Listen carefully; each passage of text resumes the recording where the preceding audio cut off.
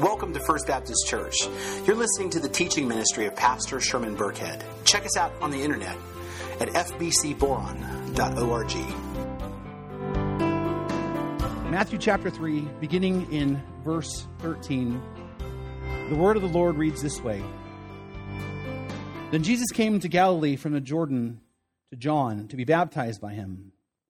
John would have prevented him, saying, I need to be baptized by you, and do you come to me?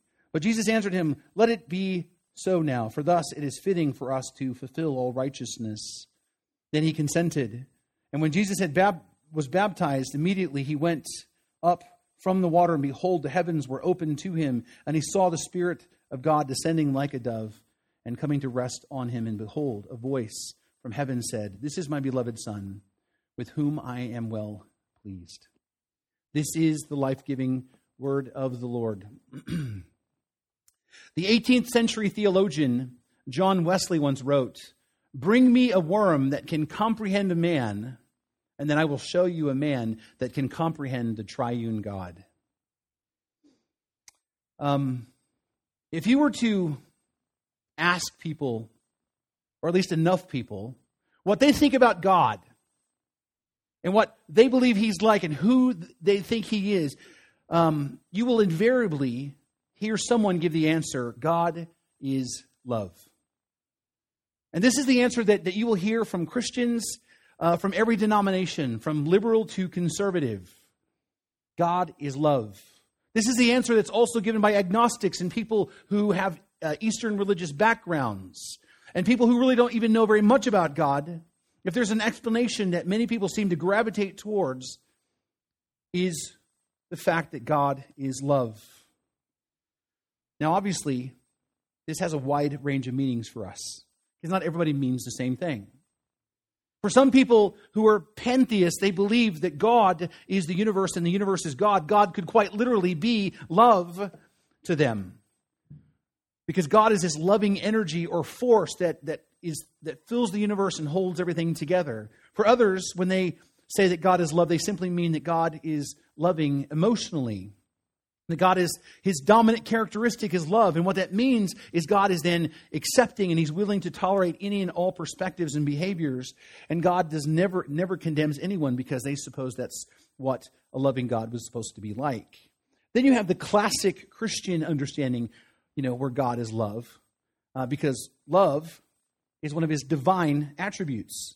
Love is part of his divine nature. It's a part of who he is, like being holy, right? God is holy, and he is just, and he's righteous, and he's all-powerful. Love is one of God's defining characteristics. It's what makes God God. In fact, he wouldn't be God without love. It's essential to who he is, because it's his nature, right? In fact, we see that in 1 John chapter 4, verses 7 and 8. Beloved, he says, let us love one another, for love is from God, and whoever loves has been born of God and knows God. Anyone who does not love does not know God, because God is love. The Word of God, the Bible, tells us very plainly that God is love. And part of knowing God then, and knowing what he is about, is to recognize and understand that he is love. And because of that, we, being made in his image, are to love other people like God loves. That's what John is saying here. Whoever loves has been born of God and knows God. Anyone who does not love does not know God, because God is love. And so, yes, God is indeed love. That's the right answer. And the thing is, next week we're going to spend quite a bit of time talking about the fact that he's love, while at the same time that he is also just. That God is a God of grace, at the same time he's a God of wrath, right? We're going to spend some time talking about his loving nature next week. But this week, as we continue our series where we've been asking this complex but very simple question of who is God, we are going to learn that the fact that God is love, the fact that love is part of his divine nature, that fact has enormous, mind-blowing implications for how we actually understand who God is. Right? The simple fact, this basic fact that God is love in his nature, his very essence, right, has earth-shattering implications for how we understand who God is and how we relate to him. And it all begins with the fact that love always requires a relationship. Love always requires a relationship on some level. Because love, by its very nature, its very essence, must always include at least two things. There must be someone who does the loving, and there must be someone who, or something that's the object of that love. Or in other words, you have one who feels the emotion of love and who acts, loving in a way toward the object of that love. You see, you can't have love unless there's something or someone to love. Like parents and children, grandparents and grandchildren, a husband and a wife, a friend and another friend, a person and his enemy, as Jesus says. On some level, love is an exchange or a transference of emotion or intention or action, right? From one to the next. Love always begins somewhere and is transferred somewhere. You have someone who loves, and you have the object of that love, or the recipient of that love. So love is at a minimum, it requires two things, or at least two people. Now, love can be reciprocal, where each person that loves the other is loved back by the one that they love, which means both of them do loving and both of them are objects of the love, which we hope to see in marriages. We hope that's how marriages work, that you have two people that are loving the other and they are both the object of each other's love. That's what we hope to see in families. That's what we hope to see in friendships, that love both flows both ways. I love you, you love me. That's what we hope to experience in those relationships. Love can be reciprocal, but love also can be one-directional. I think we've all experienced what it's like to love someone who didn't love us back, to care about somebody deeply that really could care less if we existed. We know what it's like to be rejected and brokenhearted because we love someone who doesn't love us back. We love someone who doesn't return our love.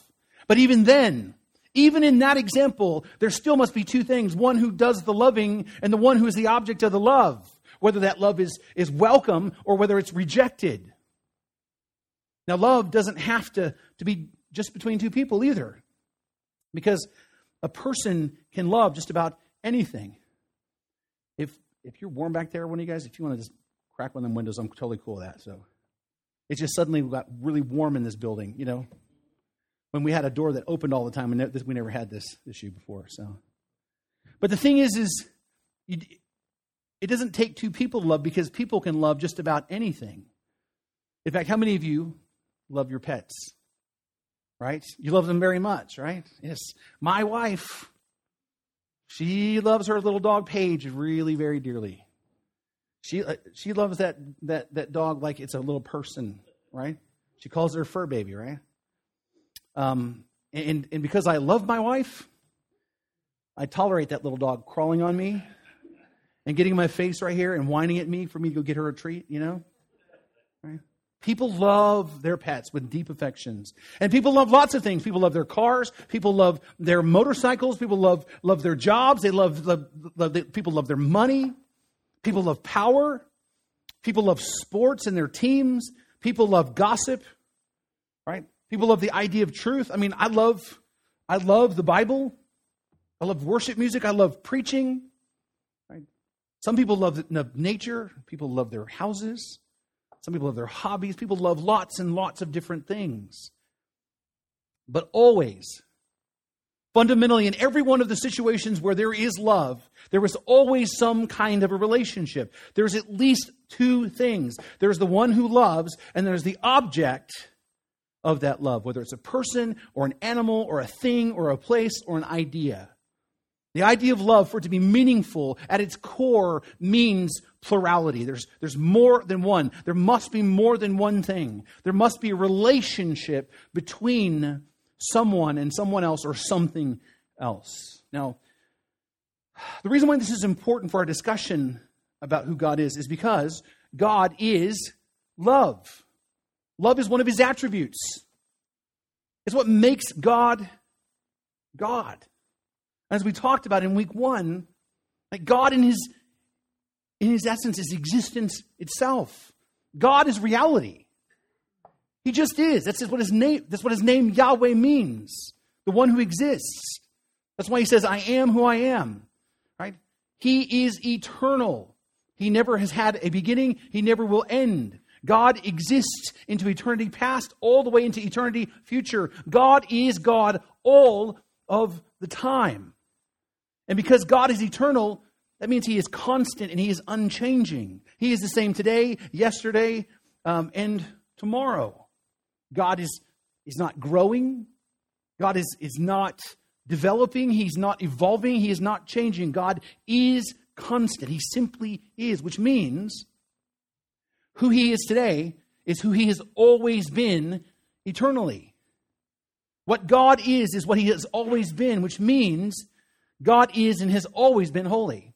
God is and has always been just. God is and has always been righteous. God is and has always been faithful.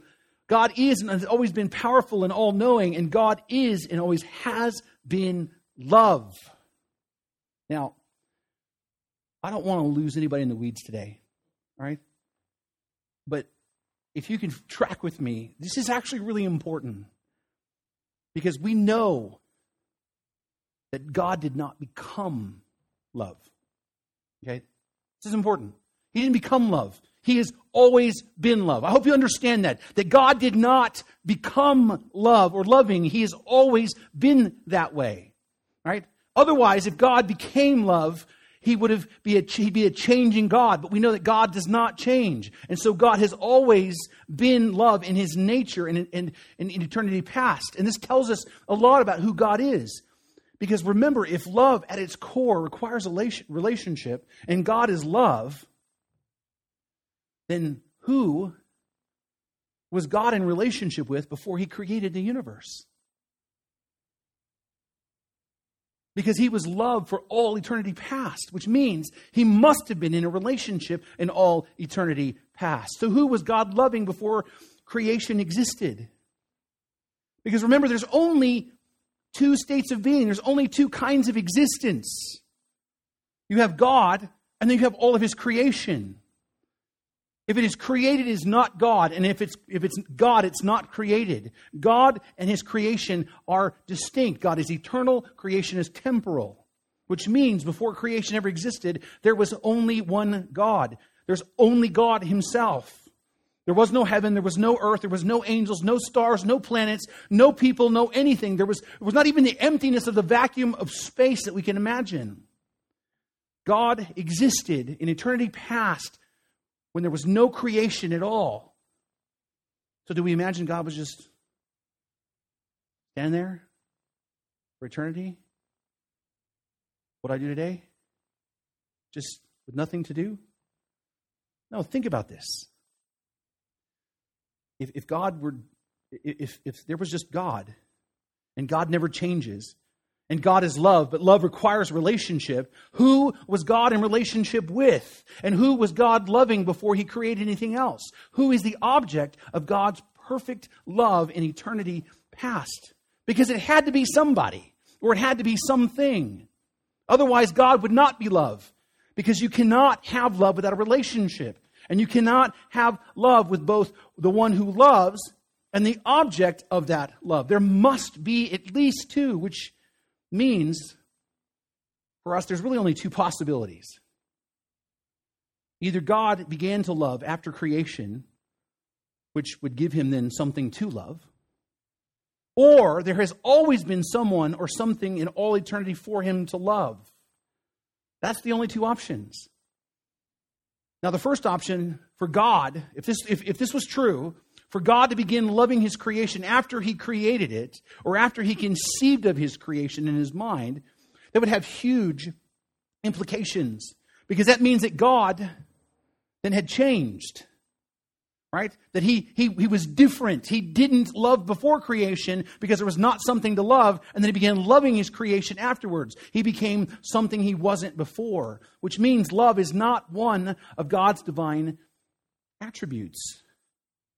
Love is not what makes him God, because the loving part of him would then not be eternal. it would simply just be temporal. It began at some point, which means love is not really then a defining characteristic of who God is. I mean, if he could still be very powerful, he could still be just, he could still be righteous, but he couldn't in his nature, in his essence, be love because he became that at some point, which means love would be really not a defining characteristic of who he is. Right? He became love in time and space after something happened, which means God would have changed. And so also God then, it would prove that God's most powerful and important attribute has nothing to do with love, but it would be something else. And so then it would be wrong to say that God is love, if that perspective is true. But we know that it's wrong, because we know by God's word that he doesn't change. We also know that the word tells us that he is, in fact, love. So there's only one possibility left. And that must be that there was someone or something in all of eternity for God to love.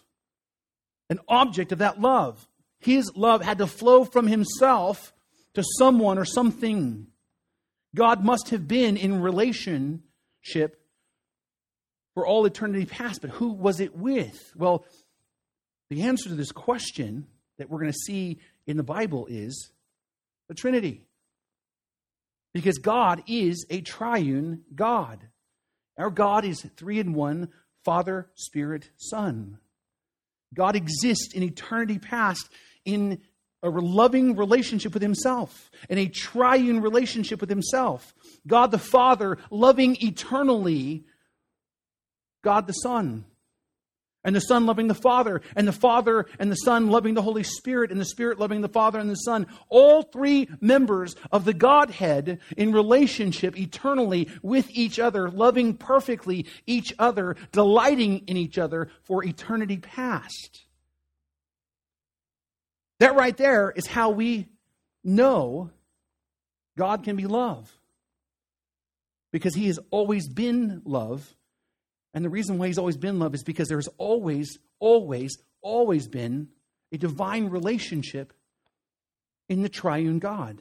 You see only a triune God can be in his very nature love, because love requires a relationship. So when you say God is love, what you're saying in essence is that God is a Trinity. Because only a triune God can be love in his nature.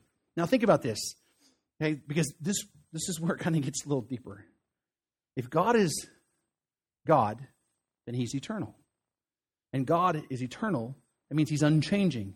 And if he's unchanging, then he must have always been love by his nature. And if he's always been love in his nature, then he must have always been in a relationship to experience that love, because love always requires relationships. And if God always has been in a relationship, then he's always been triune as God reveals himself in Scripture. And so with that, among the things that we know about God and about who he is, we know that he is first eternal, that he never ends. We know that he's holy, which means he's pure and different from us. He's transcendent, which means he is outside of his creation and greater than his creation. He is also immanent, which means he is in his creation and near and intimate with us. And he is also triune. God is a Trinity. Now, before we jump too far ahead, let me just tell you, the series that we've been answering some really big questions, right? And we have talked about some big topics to this point in the last 3 weeks. And there's more to cover than I can possibly review and do justice. And so I want to encourage you, if you've missed any of the last 3 weeks, just go to our SoundCloud page or our church website and pick up the messages that you've missed. And today's conversation will make much more sense, and so will the ones in the coming weeks. But the fact is if you want to know who God is, you can begin with the fact that God is eternal, that God is holy, God is transcendent, God is immanent, and now he is also a Trinity, which means he is one God who exists eternally in three persons. One God who exists as Father, Son, Holy Spirit. That's who God is. And that's how the church from the very beginning, has always understood God to be. There's never been a point in Christian history that the church at large didn't believe that God is three in one. God is a triune God. Now, let me just lay my cards on the table here and just share a couple things with you. First of all, this idea of the Trinity is a divine mystery, okay? Which means it's not been revealed to us. That's what a mystery is in the Bible. It's just something that has not been fully revealed. There was a point that Christ Jesus was a mystery, but they didn't know who he was until it was revealed, right? The idea of the Trinity is a divine mystery. It is something that God reveals about himself, but it's not something we're really going to be able to fully understand and grasp the side of heaven, which is okay. Because as we talked about before, God by his very nature is bigger than our imaginations. God being transcendent means he's outside of and greater than the universe, which means he is not going to fit within the confines of your mind. If God fits into your mind, understand, if God makes sense to you completely, like you fully wrap your head around God, then you don't worship God, you worship an idol. So the idea of the Trinity then being more than we can fully grasp is not unusual, because God, by his very nature and his definition, is bigger than your imagination. Number two, there's nothing in all of creation that can help us to fully understand what it means for God to be a Trinity. Right? Because what does it mean for God to be three in one? What can I possibly point to? I mean, there's lots of analogies that we use. I've used some analogies before, even in my own life as a pastor, which I feel like they don't do it justice. I don't use them anymore because they can't fully express the triune nature of God without leading people into heresy, right? And so there's limits to what we're going to understand from creation, right, to be able to understand this mystery of God.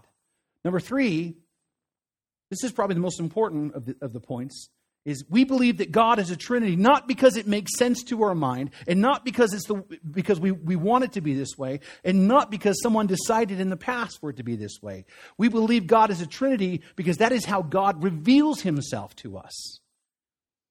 You see, the only way that you're going to know a God, a transcendent God, is for him to condescend and actually tell you what he's like, to reveal what he's like, and that's what he's done. Right? So God is it's not limited to what we imagine or what we like or what we think. The only way that we're going to know God is for him to reveal himself, and he has in his word. He reveals himself as a Trinity in the Bible. And so I want to take some time this morning and just briefly walk through the things that we know about God being triune from his word. And most of you, if you have been Christians for any time at all, will know that what I'm talking about is stuff that you've heard before. So the first thing that we know from Scripture is God is three persons. We see it from the very beginning of Scripture that God describes himself in plural pronouns. Genesis 1:26, then God said, let us make man in our image after our likeness. Genesis 3:22, then the Lord God said, behold, the man has become like one of us in knowing good and evil. Genesis 11:7, let us go down there and confuse their language so that they may not understand one another's speech. Isaiah 6:8, and I heard the voice of the Lord saying, whom shall I send? Who will go for us? God uses plural pronouns when he talks about himself in the Old Testament. The Old Testament clearly reveals the plural and triune nature of God. In fact, the word that's used for God himself, the Hebrew word Elohim, which means God in Hebrew, it's a peculiar word because itself is a word that is both simultaneously singular and plural. It's an idea of oneness and unity, but plurality at the same time. So you can say of Elohim, him and they, and it would make sense. Not to mention that the Bible says that the Father, the Son, the Holy Spirit are God. All three persons in the Bible somewhere are described as God. Of the Father, the Bible says in Ephesians 1 verse 3, blessed be God and Father of our Lord Jesus Christ, who has blessed us in Christ with every spiritual blessing in heavenly places. Isaiah 64:8, but now, O Lord, you are our Father. We are the clay. You are the potter. We are all the work of your hands. The Bible clearly identifies the person of God, the person of Father as God. If you read the Bible at all, you will figure out that our Heavenly Father is God, right? And it's the same thing with the Son, Jesus. In the beginning, in John 1:1 it says, in the beginning was the Word. The Word was with God, and the Word was God. We know from the context that the Word is Jesus. John 1:18, in the Christian Standard Bible, it renders it this way. It says, no one has ever seen God, the one and only Son, who is himself God, and is at the Father's side, has revealed him. John 20:28, Thomas said to Jesus, my Lord and my God. The Bible declares the person of the Son, Christ, to be God. And it's the same thing with the Holy Spirit. The person of the Holy Spirit is declared to be God. Acts chapter 5, the Apostle Peter catches Ananias and Sapphira in a lie. If you haven't read that story, it's kind of a scary, kind of cool story. All right, but Ananias and Sapphira, they sell some property, and they're going to give the money to the church. But instead of giving the money to the church, they held some back, which is fine. They could have done that. But they lied and said, well, what we give to the church is everything we sold. And they wanted to be hypocrites, basically. Right? And so Peter says, Ananias, why has Satan filled your heart to lie to the Holy Spirit? He says, you have not lied to man, but to God. The person of the Holy Spirit is God. Now, some might say, well, the Holy Spirit, wait a minute. That's not a person. The Holy Spirit's a spirit. Well, actually, he's a person. The Bible refers to him as a person. He refers to him as a masculine person. John chapter 18 is a very clear picture of this. Jesus says, when the Spirit of truth comes, he will guide you into all truth. He will not speak of his own authority, but whatever he hears, he will speak, and he will declare to you the things that are to come. He will glorify me, and he will take what is mine and declare it to you. The Bible uses masculine pronouns to describe the Holy Spirit because the Holy Spirit is a person. The Bible also describes the Spirit by using words that are associated with people. The Spirit does what people do or what persons do. Right? The Spirit guides, speaks, and hears, and declares, and teaches, and glorifies, and gives gifts, and comforts, and convicts. The Spirit can even be grieved. The Spirit can be hurt like a person can be hurt. The Holy Spirit acts like a person because he is a person. So the Bible makes it very, very clear that God is three persons: Father, Son, Holy Spirit. And at the same time, these three persons are distinct persons. They are not the same person in different modes, as some people would suggest. In fact, in Matthew chapter 3, it helps us to see this very truth. Verse 16 says, and when Jesus was baptized, immediately he went up from the water, and behold, the heavens were opened to him, and he saw the Spirit of God, the Holy Spirit, descending like a dove and coming to rest on him. And behold, a voice from heaven said, this is my beloved Son, with whom I'm well pleased. And in this little picture, in this text, what we have is all three persons of the Trinity. They're present in the same moment, but they're distinct. Jesus is in the water. The Holy Spirit descends upon him from heaven like a dove.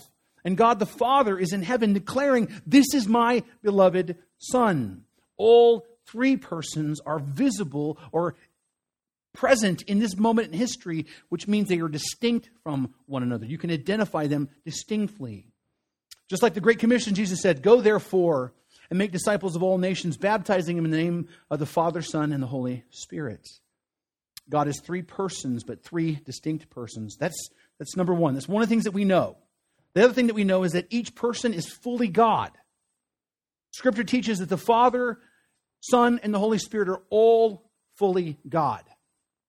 They're not partly God. They're not one-third God. They are all fully God. They are fully divine, fully in the essence of God. The Father is fully God. We see that in the Old Testament, right? It's clear. The Son is fully God. Hebrews tells us, chapter 1 tells us that the Son is the exact representation of God. Titus 2:13 tells us that the Son is our great God and Savior, Jesus Christ. Philippians 2 tells us that Jesus is equal with God. The Father is fully God, and the Son then is fully God, and the Holy Spirit is also fully God. As we've already seen in chapter 5 of Acts, where Peter tells Ananias, you didn't lie to men, you lied to God, you lied to the Holy Spirit. Peter equates the Holy Spirit with God. Not to mention the Bible speaks of the Spirit as being all-knowing and ever-present and all-powerful. So the Spirit, like the Father and the Son, are fully God. So number one, God exists in three persons.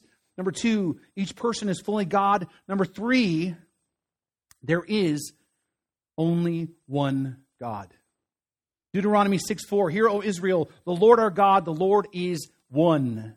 Isaiah 45:5, I am the Lord, and there is no other. Besides me, there is no God. God makes it clear from Genesis to Revelation that there is only one God, one unified God. So we're not talking about many different gods.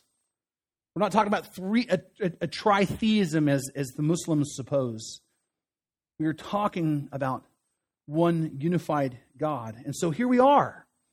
This is the mystery, right, of how God shows himself. This is how God, in his own word, tells us what he is like. Not what we think he's like, right, but what he tells us he is like. God is three distinct persons, Father, Son, Holy Spirit. All three distinct persons are fully God, and there's only one God. That's how God has revealed himself to us. That is how God describes himself, right? If you actually read the Bible, right, you will see God talking about himself as existing in three distinct persons. The Trinity. He is triune. Now, here is a truth that some people are going to push back against because they will not understand, right? They will say, that don't make no sense, right? They'll say, that's just a contradiction. How can God be one at the same time be three? It's a contradiction. And to that I would answer, no, it's not. It's not a contradiction. It's a divine mystery, right? Two different things. It's not a contradiction, it's a divine mystery. God is not one in the same way that he's three. If I said to you that God is one, but at the same time he's not one, then that would be a contradiction. But see, that God is not one in the same way that he's three. God is one in a different sense, in a different way than he's three. God is one in essence, but three in persons. He's not one in essence and three in essences. Right? He's not one in person and three in persons. He's one in essence and three in persons. He is one in a different way than he is three. And this is really not as big a stretch to understand as you might think about the concept of three in one, at least on the surface, because we see this three in one relationship all around us. We just don't realize we're seeing it. Like the things that make up the universe, such as time. Time is one. There is only one time, right? There's not multiple times. There's one universal time, right? But time is also three: past, present, future. The past is still fully time. The present is still fully time. The future is still fully time, right? But what you have to understand then is the past is still not the present. And the present is not the future. There are distinctions. Time is one and three, but they are one and three in different ways. Right? But they're still all time. And the same way with space.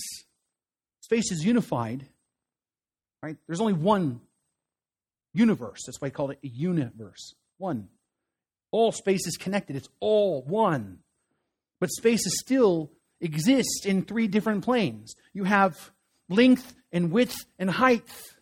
Length, width, and height are all space, but they're not the same things. They are distinct from one another. Now, to make it even more complicated, is actually there are more spatial dimensions than three, which means God could be more than triune really easy.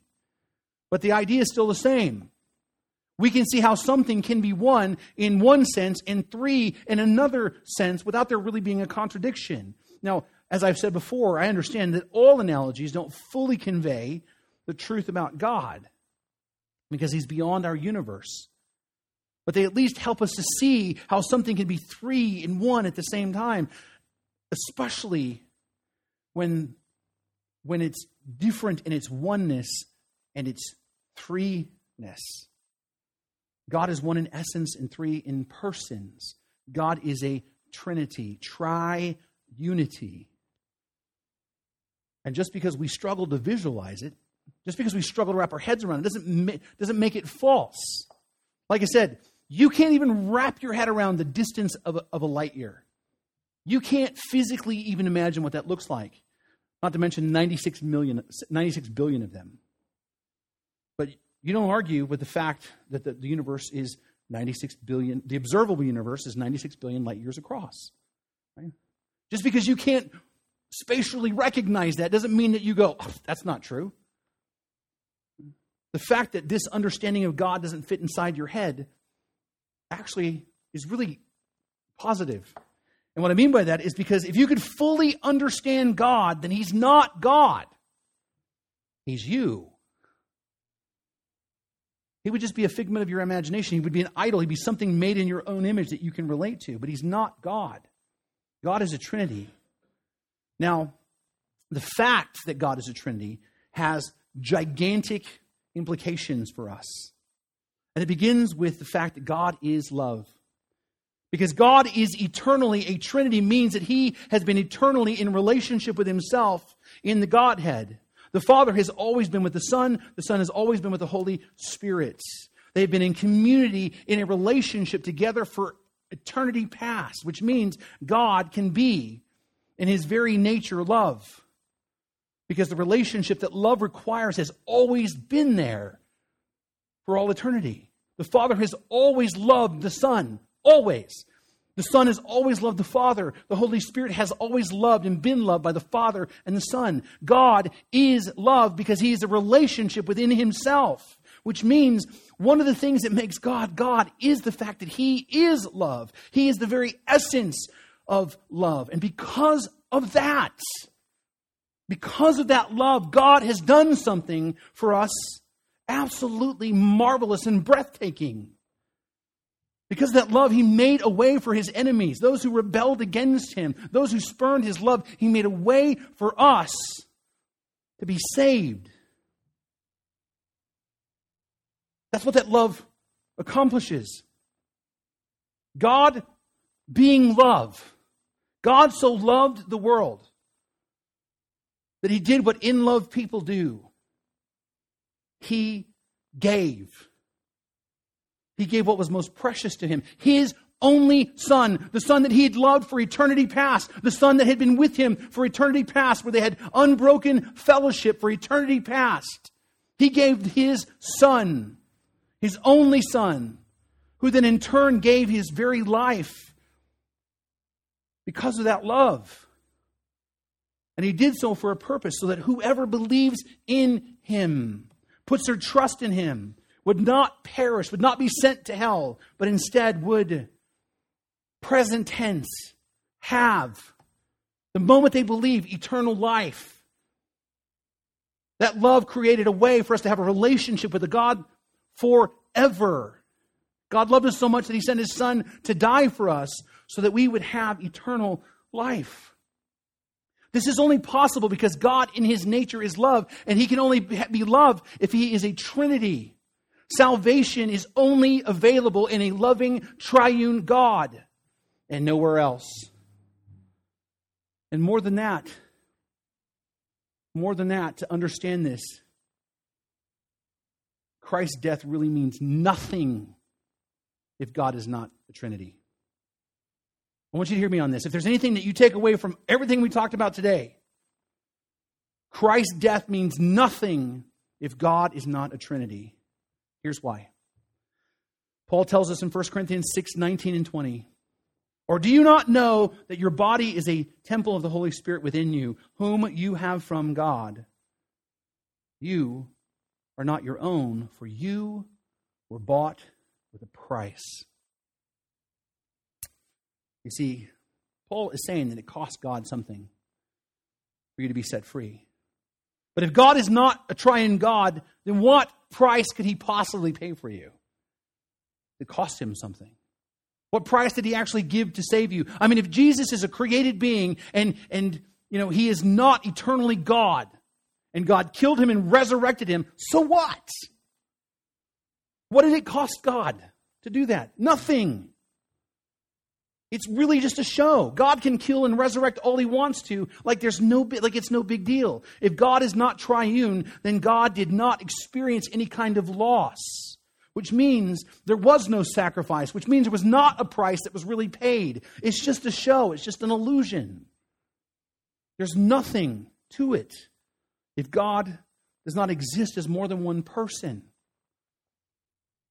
But if God is, in fact, triune, if there is one God who exists as three persons, if there is a loving, deep relationship in the members of the Trinity, then this cost is absolutely real and devastating and breathtaking. And the words that you were bought with a price means something. David Gunderson is a pastor and a former professor. He wrote an article titled, "You Were Bought with a Price." And I've shared it before, but I'm going to share it again because it really speaks to the reality of this price. He says, most Christians are familiar with the powerful phrase, "You were bought with a price." It renders a hammer blow to our constant notion of personal rights and privileges, and it reminds us quite forcefully that we belong to Christ and not ourselves. You're bought with a price, and this purchase has invasive implications. When God purchased you from the slave market of sin, his goal for you was not minor tweaking or slight service. He aims for and demands your absolute transformation and absolute ownership. He bought you. He owns you. No conditions, no qualifications, no fine print. You are his. And this is staggering enough as it stands. The implications of my life being owned by another are far-reaching and pervasive, he says. Yet Paul is getting at something much deeper and more intense, much more devastating. You're not just bought, you're bought with a price. Why did Paul add this phrase? Why didn't he just say, you were bought, therefore glorify God in your body? Doesn't the concept of purchase include the concept of price? Doesn't the idea of buying logically include a cost? Were the Corinthians so economically challenged that they needed to be reminded that the ideas of a purchase and price are logically linked?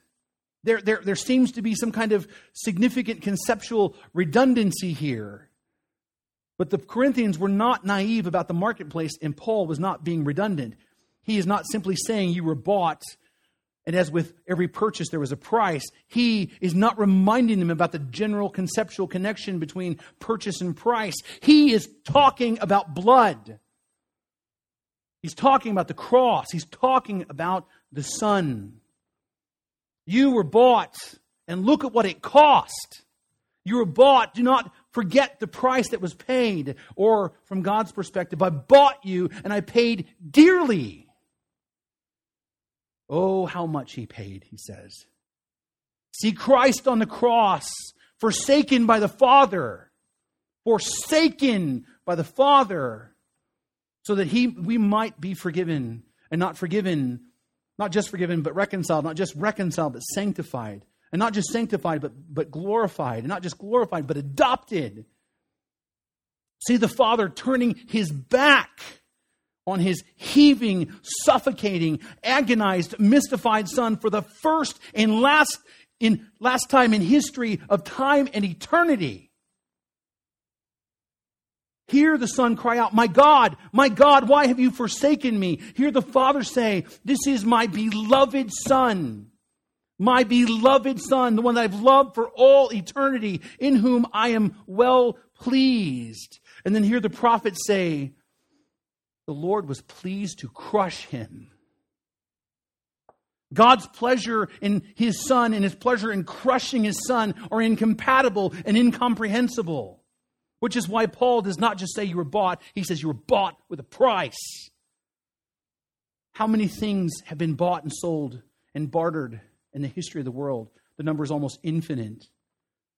But there has never been a purchase like this purchase, and there has never been a price like this price.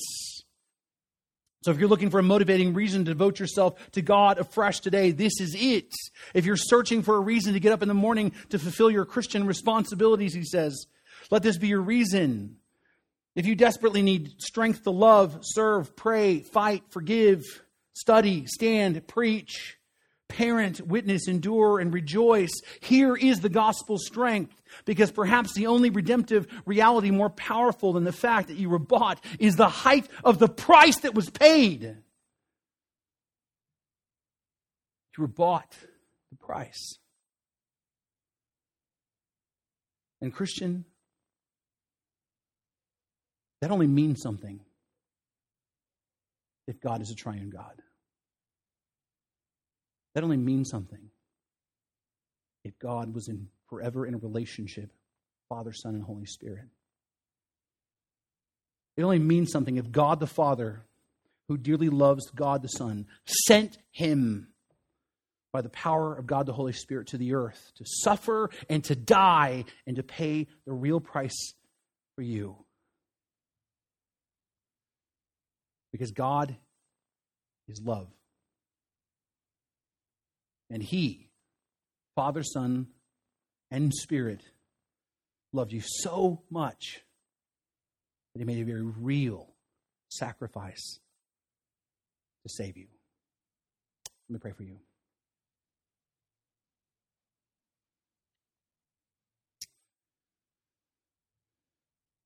Father, this truth is awe-inspiring to me. I cannot fully wrap my head around it. I cannot fully visualize it. I can't describe how it works as much as I try. I get lost in the theology of it. I get lost in the images of it. I get lost trying to wrap my head around it. But Father, I look forward to the day, Lord. As your word says, the way I'm known, I will know.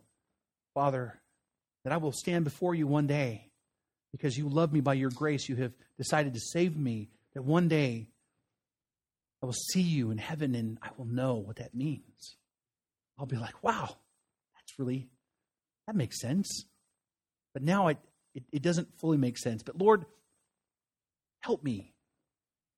Help me, Lord God, to just trust it. That's what I'm called to do, is to trust you. You said that you were one God. You said the Father, Son, and Spirit are God, all equally God. And Lord, I believe it. I trust it. And I take your word for it. And that's how I walk. You said, Lord, that you're eternal. I can't even imagine that. You said that you're holy. I can't imagine that either. And then transcendent and immanent. Lord, you're beyond my imagination. Lord, let me forever bask in the glory of your magnitude and magnificence. Father, let all of us, Lord, take these truths to heart. Let your word penetrate our hearts. Let us, Lord God, know that this is the truth because the Spirit compels us to know that this is the truth. And that this is how you revealed yourself and that we will walk in that forever. Always trusting that our God is 3 in 1, Father, Spirit, Son. Father, I pray that you would use what we know about you to move us to a greater level of worship for you. And that you would cause that then to cause us to go out into the world and share the hope that we have in Christ with other people. That, Lord, that we would not just be satisfied with knowing some things about you, that it would cause us, it would motivate us to share the beauty of Christ with other people, Lord. We pray for those who are hurting. We pray for those who are broken, Lord. Save them, Lord God, we beg you. We pray that you'd raise up a people in this community that would go and share the gospel with every single person in this town. And people would be saved to your glory, Lord God, and know you. Father, we pray that you'd raise up a people who would go and storm the gates of hell for your glory. And I thank you for that. And I pray, Father God, that you would bless all those who are here and those who are not. That you would heal up those who are sick. Lord, there's so many people fighting off sickness. And you would meet the needs of those who need, whether it's financial or emotional or spiritual. And that, Father, that you would draw us together in a deeper and more intimate fellowship with each other and with you, Lord God. Lord, be glorified in your church today. We love you and we praise you. In Jesus' name we pray. Amen. Thank you for listening. You've been listening to the teaching ministry of Pastor Sherman Burkhead. Check us out on the internet at fbcboron.org. And please consider partnering with us financially as we share the hope and the healing of Jesus Christ with our community and with the world.